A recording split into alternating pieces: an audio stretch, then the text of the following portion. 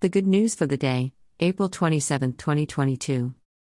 Wednesday in the second week of Easter, 267. Jesus says, God has loved the world this way, He gave His unique child, so that every single person believing into Him might not be dead but be permanently alive.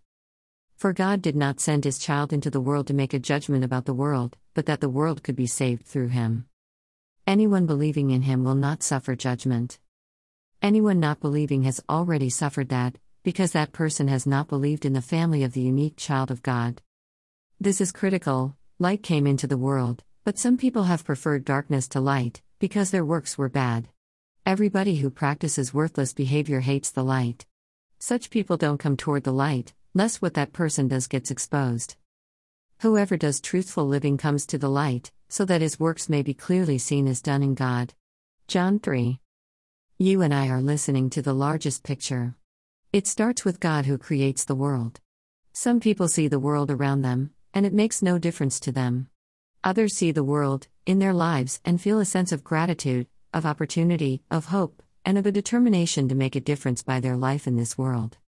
It is this appreciation, this yes, that marks the person of faith. We have awakened to the conspiracy of love that hides behind every blade of grass, every neutrino, every star, every cell in your body. Everything is a gift from a loving source that enables each of us to respond with joy and gratitude. It is a light turned on in our lives. More than that, we realize that all our faults and failures are fixable. We do not need to live in the swamp of darkness and bugs and irritation. We can choose to recognize and acknowledge that this loving source, God, does not want us to stay mired in failure. God's judgment saves. This divine judge loves us, and, seeing all the shortcomings, mistakes, futility, and constant habits of selfishness and the superiority, God works to forgive them. Because God and you and me are lovers, it is all about loving. Growing.